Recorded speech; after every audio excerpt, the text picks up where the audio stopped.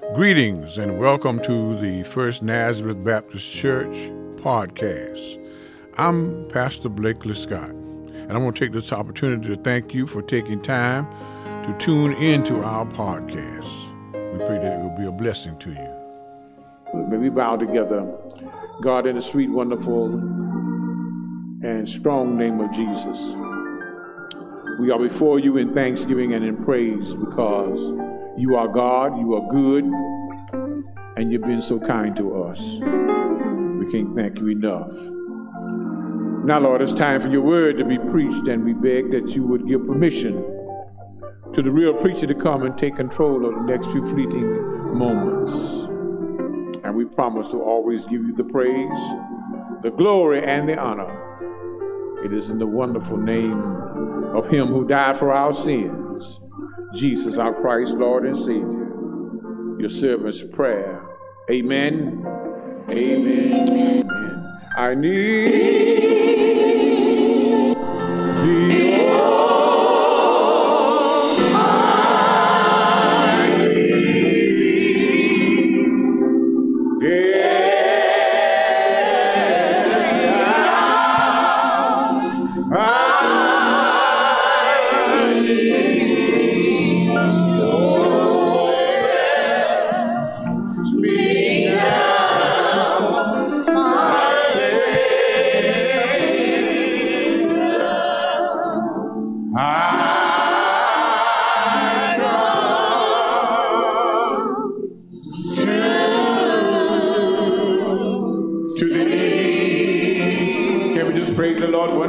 By way of a hand clap. God is wonderful.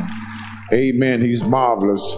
As we begin our series of messages to focus on the season of Thanksgiving, amen. Everybody in the store done moved to Christmas, but we're not skipping over Thanksgiving. Amen. And we have been led to the familiar passage of sacred scripture in Psalm number 100, verse number 4. Psalm number 100, verse number 4. I shall read Old Faithful initially, King James Version, and then we'll follow with the Holy Bible, Easy to Read Version, Revised Edition. The King James Version of Psalm 104 reads, Enter into his gates with thanksgiving, and into his courts with praise. Be thankful unto him, and bless his name. And then in the Easy to Read Version, Revised Edition, it reads, Come through the gates to his temple, giving thanks to him. Enter his courtyards with songs of praise. Honor him and bless his name. Well, for the past few Sundays, I've been just giving one subject, but I got three today. Amen. The first, I came to praise him. I believe I got some people who don't mind joining in with me. I came to praise him. The second subject or subtopic would be too thankful to not worship. Too thankful to not worship. And then the third is carrying on what was done in advance. Carrying on what was done in advance. We need your prayers. The Lord has led us to this familiar and frequently cited passage of sacred scripture for the purpose of renewing and giving new endorsement to an enjoyable, fervent worship. Not to put anyone down or to put anyone on edge. The Lord's aim, intent, and desire is for everyone to feel free to be yourself without apprehension, anxiety, or alarm. For the outward expressive and for those who are quick to show some sign, the Lord says, go right ahead. And for the silent, still, and stoic, he says, that's all right too. But what really matters is that you get in where you fit in and all come together for the specific purpose of expressing your gratitude, your praise, and your awareness of how blessed you are just to be in the number one more time. Again, I say for the purpose of giving added emphasis that all ought to get in where you fit in and have a harmonious, unified, and one accord gathering in thanksgiving worship to the Lord. Well, important for us to note is that in order for that to happen, there should be a proper and positive preconceived notion by all that the reason that you are a part of this worship in person or by way of virtual means is because you feel that God has been good to you. Also to all of those who are around you, and that he is worthy of your worship. You didn't wait until the moment, but while you were in preparation, you had already determined that worship was what you were going to do. As you look back over your life and notice some of the things that the Lord has done for you, and then as you take inventory of how it is for you right now, your attitude of gratitude got cranked up, revved up, and even fired up. So even before the prescribed clock time for worship took place, your mind, your heart, and your spirit had come together in a preparation caucus in order to instigate, initiate, and inaugurate a spirit of praise. In other words, before the church door opened, or even before the call of worship was uttered, or even before you left the place of your residence, you were already ready to engage in the matter at hand. Listening to the psalmist as he outlined the proper protocol for authentic and genuine worship, where he said, enter into his gates with thanksgiving and into his courts with praise. Be thankful unto him and bless his name. You were already primed, prepped, and prepared as a practitioner, ready for what was yet going to take place once you got into where the corporate worship was going on. In other words, your intent, purpose, and desire from Jump Street were to actively engage in communal focus on the Lord. You came here to worship him. Before you arrived here, you intended to praise him, and it was your earnest desire at a much earlier time to let him know how truly grateful that you are. In other words, what you do is a result of what was done in advance. I believe I got some help in here. Well, needless to say, in order for all of that, even for any of that to take place, there must be a certain kind of mindset involved. There ought to be some preliminary precipitation taking place prior to your arrival, which could start as early as when you open your eyes to a brand new day, causing you to feel the genuine delight of thanksgiving and praise. Or it could have been when you had your opportunity to exercise your motor skill to just roll over, or to put one foot before another as you got on the floor. Or it may have been even as early as when you had your first moment of conscious awareness produced by your brain that made you realize that you were being blessed by God, who, in spite of the fact that he had the whole world to be concerned about, he thought enough of you to stop by your house and to touch you with his divine finger of love. Like the singer, you said in your own way, I woke up this morning with my mind stayed on Jesus. Hallelujah. Therefore, your gratitude activated your attitude in such a way that you had worship and praise on your mind. Yes, the coffee was on your agenda. Your devotional time was too. Even the food that you ate was as well. But it was all a part of your preliminary preparation to engage yourself in genuine, authentic, and intentional worship and praise to the Lord. I ran across something in my reading this week, a statement that said, prepare your heart for worship by an initial setting of your will. As you continue, you will ride the crest of swelling devotion to a majestic God. To which I feel like adding that you will ride the crest of swelling the devotion to a majestic God who has been better than good to you, who has done so much for you, who has been there with you and for you every step of the way, who blessed you with life, health, and strength, who arranged it so that even though things may not be exactly like you want them to be, they aren't as bad as they really could be, and who has done so much for you that you really just can't tell it all. Thus, I restate in order to reiterate that your initial awareness activated your preliminary preparation to engage yourself in genuine, authentic, and intentional worship and praise to the Lord. In other words, you didn't wait until you got here, but even before you started on your way, you had a mind and a determination that you were going to praise his high and holy name. That's why I like the easy to read version, revised edition of the Bible that says, come through the gates to his temple, giving thanks to him. Enter his courtyards with songs of praise. Honor him and bless him. You see, since the gates will be on the outer periphery of the property, then that indicates that even before you hit the grounds, your praise mechanism should have been activated and demonstrated. Not after you get in, but before even you put your feet on the property. Somebody ought to give God some glory. Well, the question may surface as to whether or not that is to indicate that worship and praise is actually a pre-planned activity, to which I delightfully respond by saying, yes, it is. Just like you pre-plan to go to work, just like you pre-plan to go to the grocery store, or to Walmart, or to the hairdresser, or to the barber shop, or to any other place that you frequent. For most of the time, you don't just stumble upon them by accident, but you make preliminary plans that get you going to go where you're going. So it ought to be with worship. Worshipers ought to plan in advance that that's what you're going to do. Praisers should have it as a part of their regular routine, that it's going to be something that you're going to do in order to praise his holy name.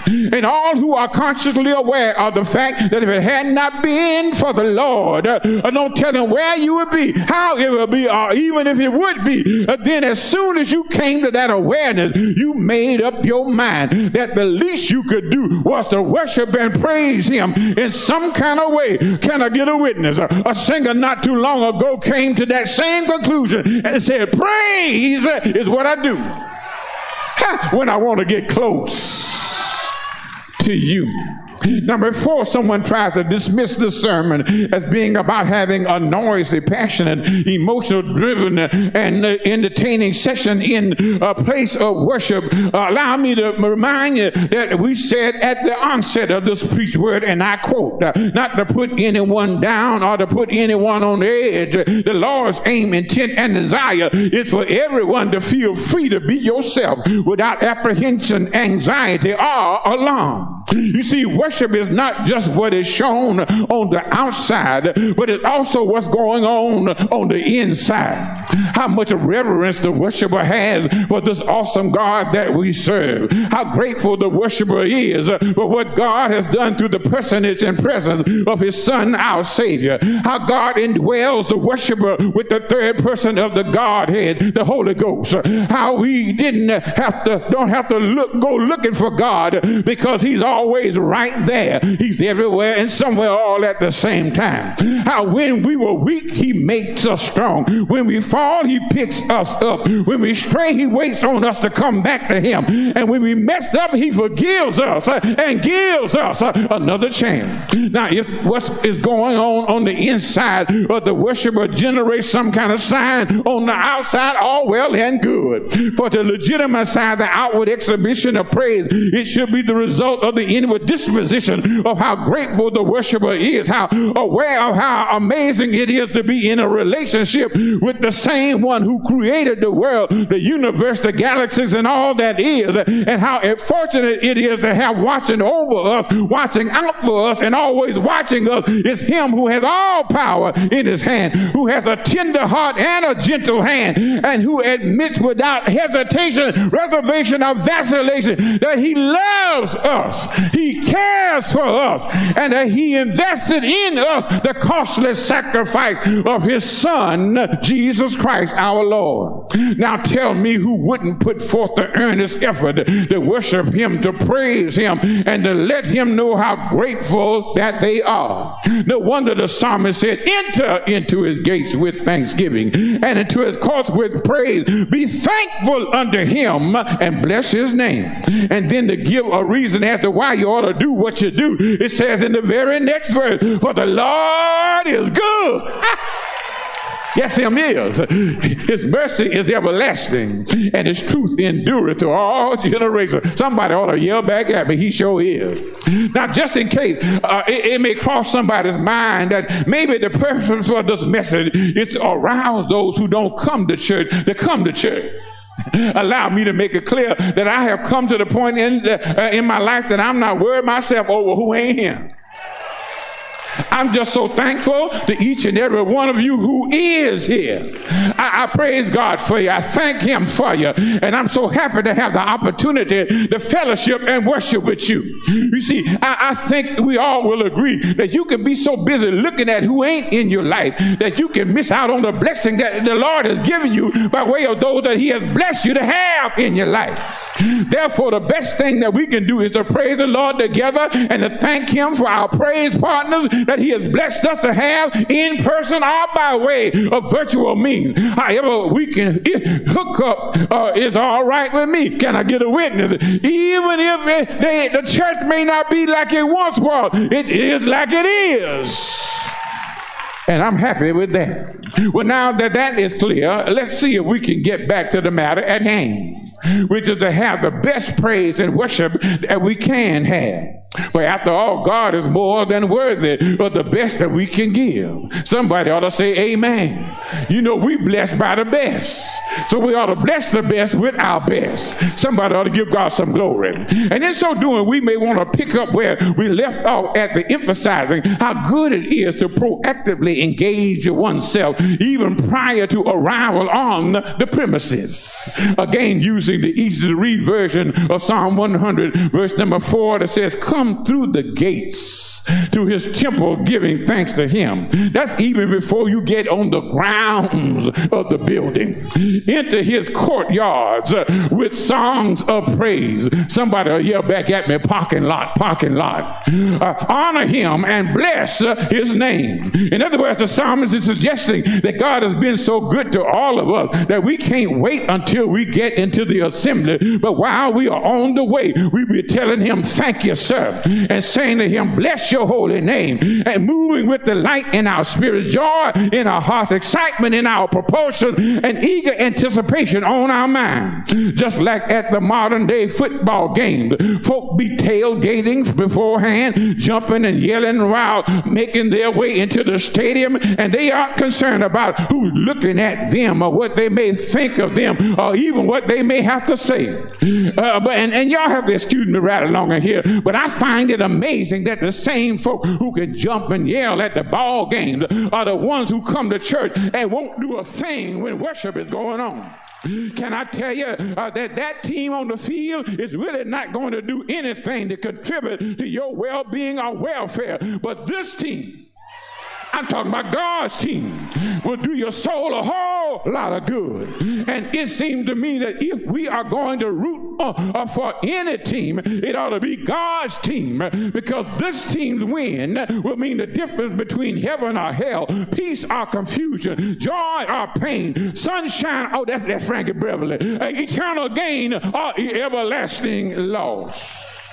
But again, it's a matter of what you do on the way. Don't get holy on me.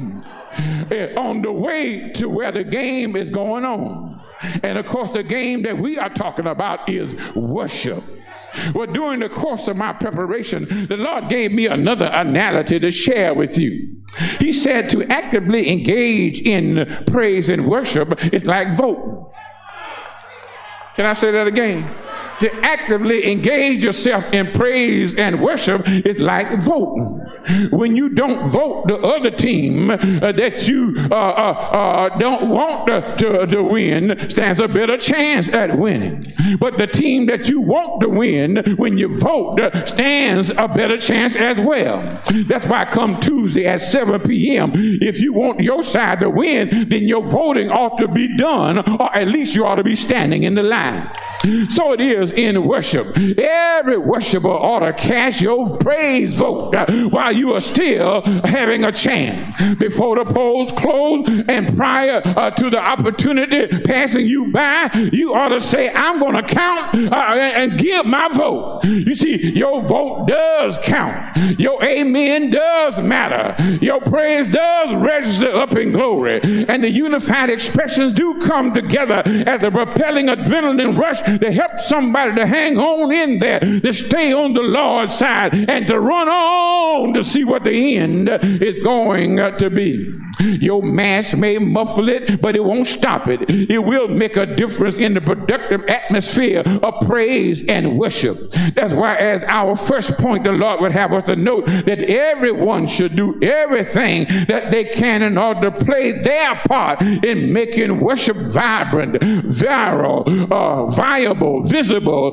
exciting, attractive, appealing, upbeat, lively, interesting, pleasing, inviting, and engaging. For after all, like most things, you get out according to what you put in. And so if you don't put nothing in, don't look for nothing to come out. Can I get a witness in here? That's why when folk go out to church talking about, I didn't get nothing out of church today. Maybe because you didn't put nothing in. Can I get a witness in here? Somebody ought to give God some glory. And y'all excuse me, but the thought ran across my mind, so I thank the Holy Ghost for it. We want folk to come to church with us. Why would they come to a dead church?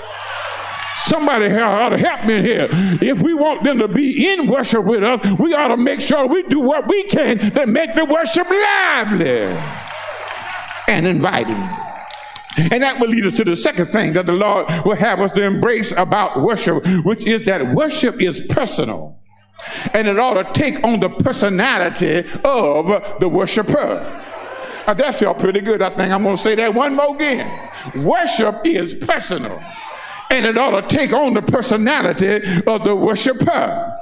Those who are vibrant, vivacious, lively, upbeat, and outgoing will have a worship that will show their personality. And in the same way, the easygoing, the quiet, and the laid-back individuals will usually worship the same way. And nothing's wrong with either. The problem comes when one tries to make the other to be something that they are not. Instead of saying, you do you and I'm going to do me, one criticizes others and the other puts the other down. However, worshipers should respect each other and accept the other as having mutual admiration and the same primary focus. In other words, as long as God is the object of admiration and adoration of the worshiper, the quiet and the loud, the emotional and the stoic, the bubbly and the listless, the upbeat and the lethargic, the cheerful and the cheerless, as long as God is the one being praised, then you can't do it the wrong way.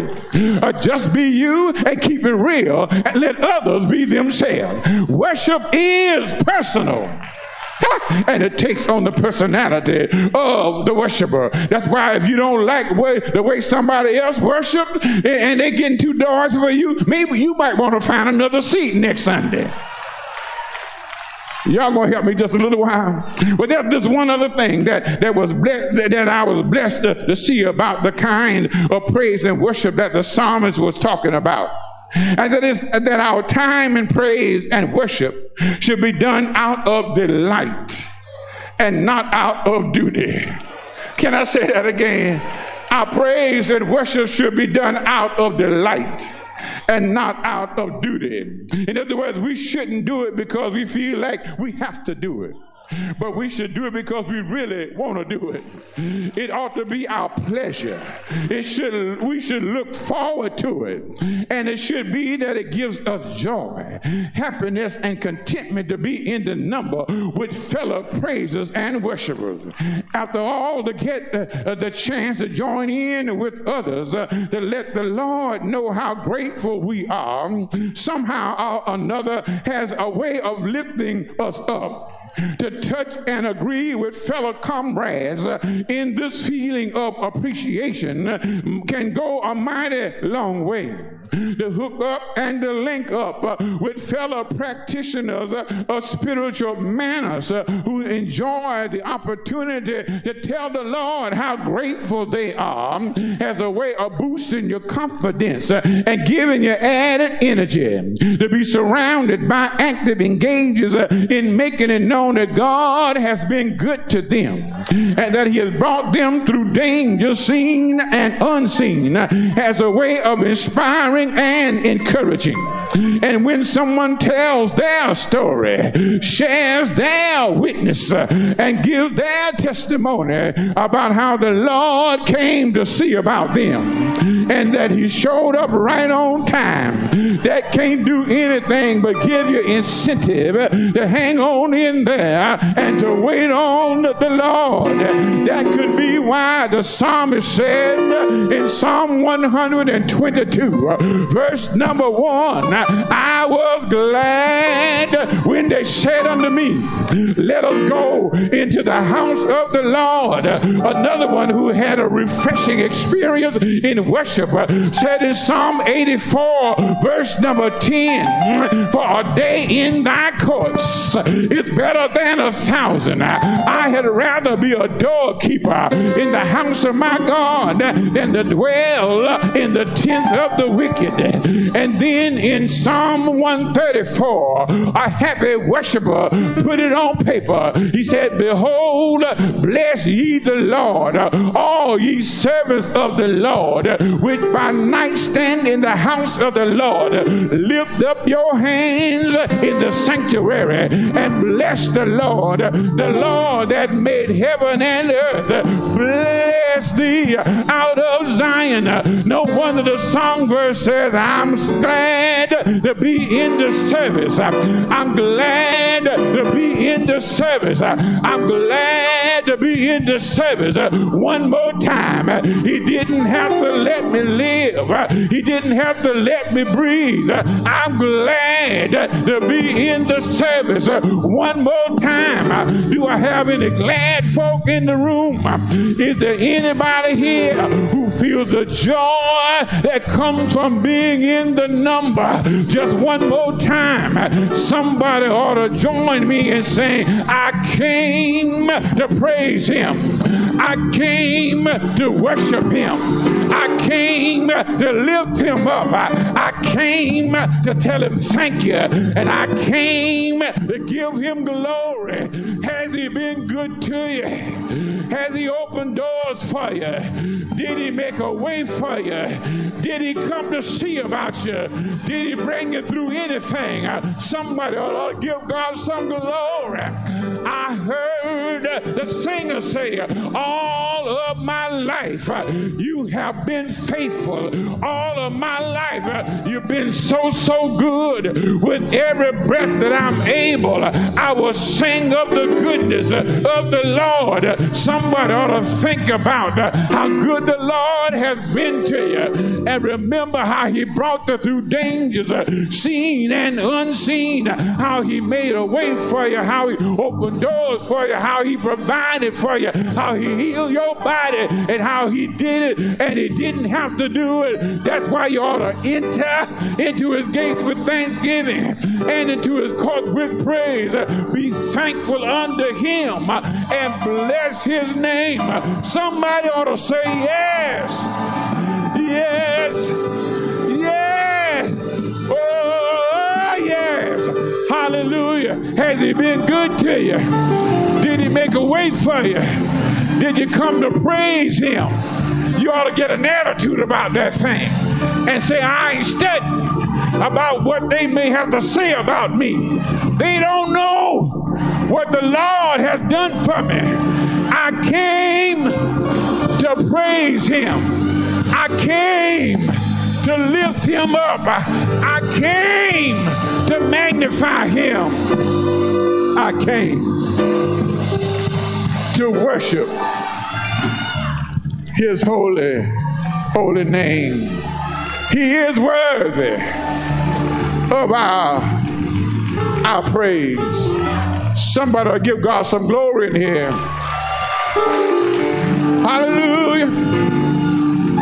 Hallelujah. Hallelujah. God has been better to us than we've been to ourselves. And I don't make no bones about it. When I come to church, I come to have church. I come to praise him. I don't care how ugly I get. Can I get a witness? I'm giving him my best every chance I get a chance to say something.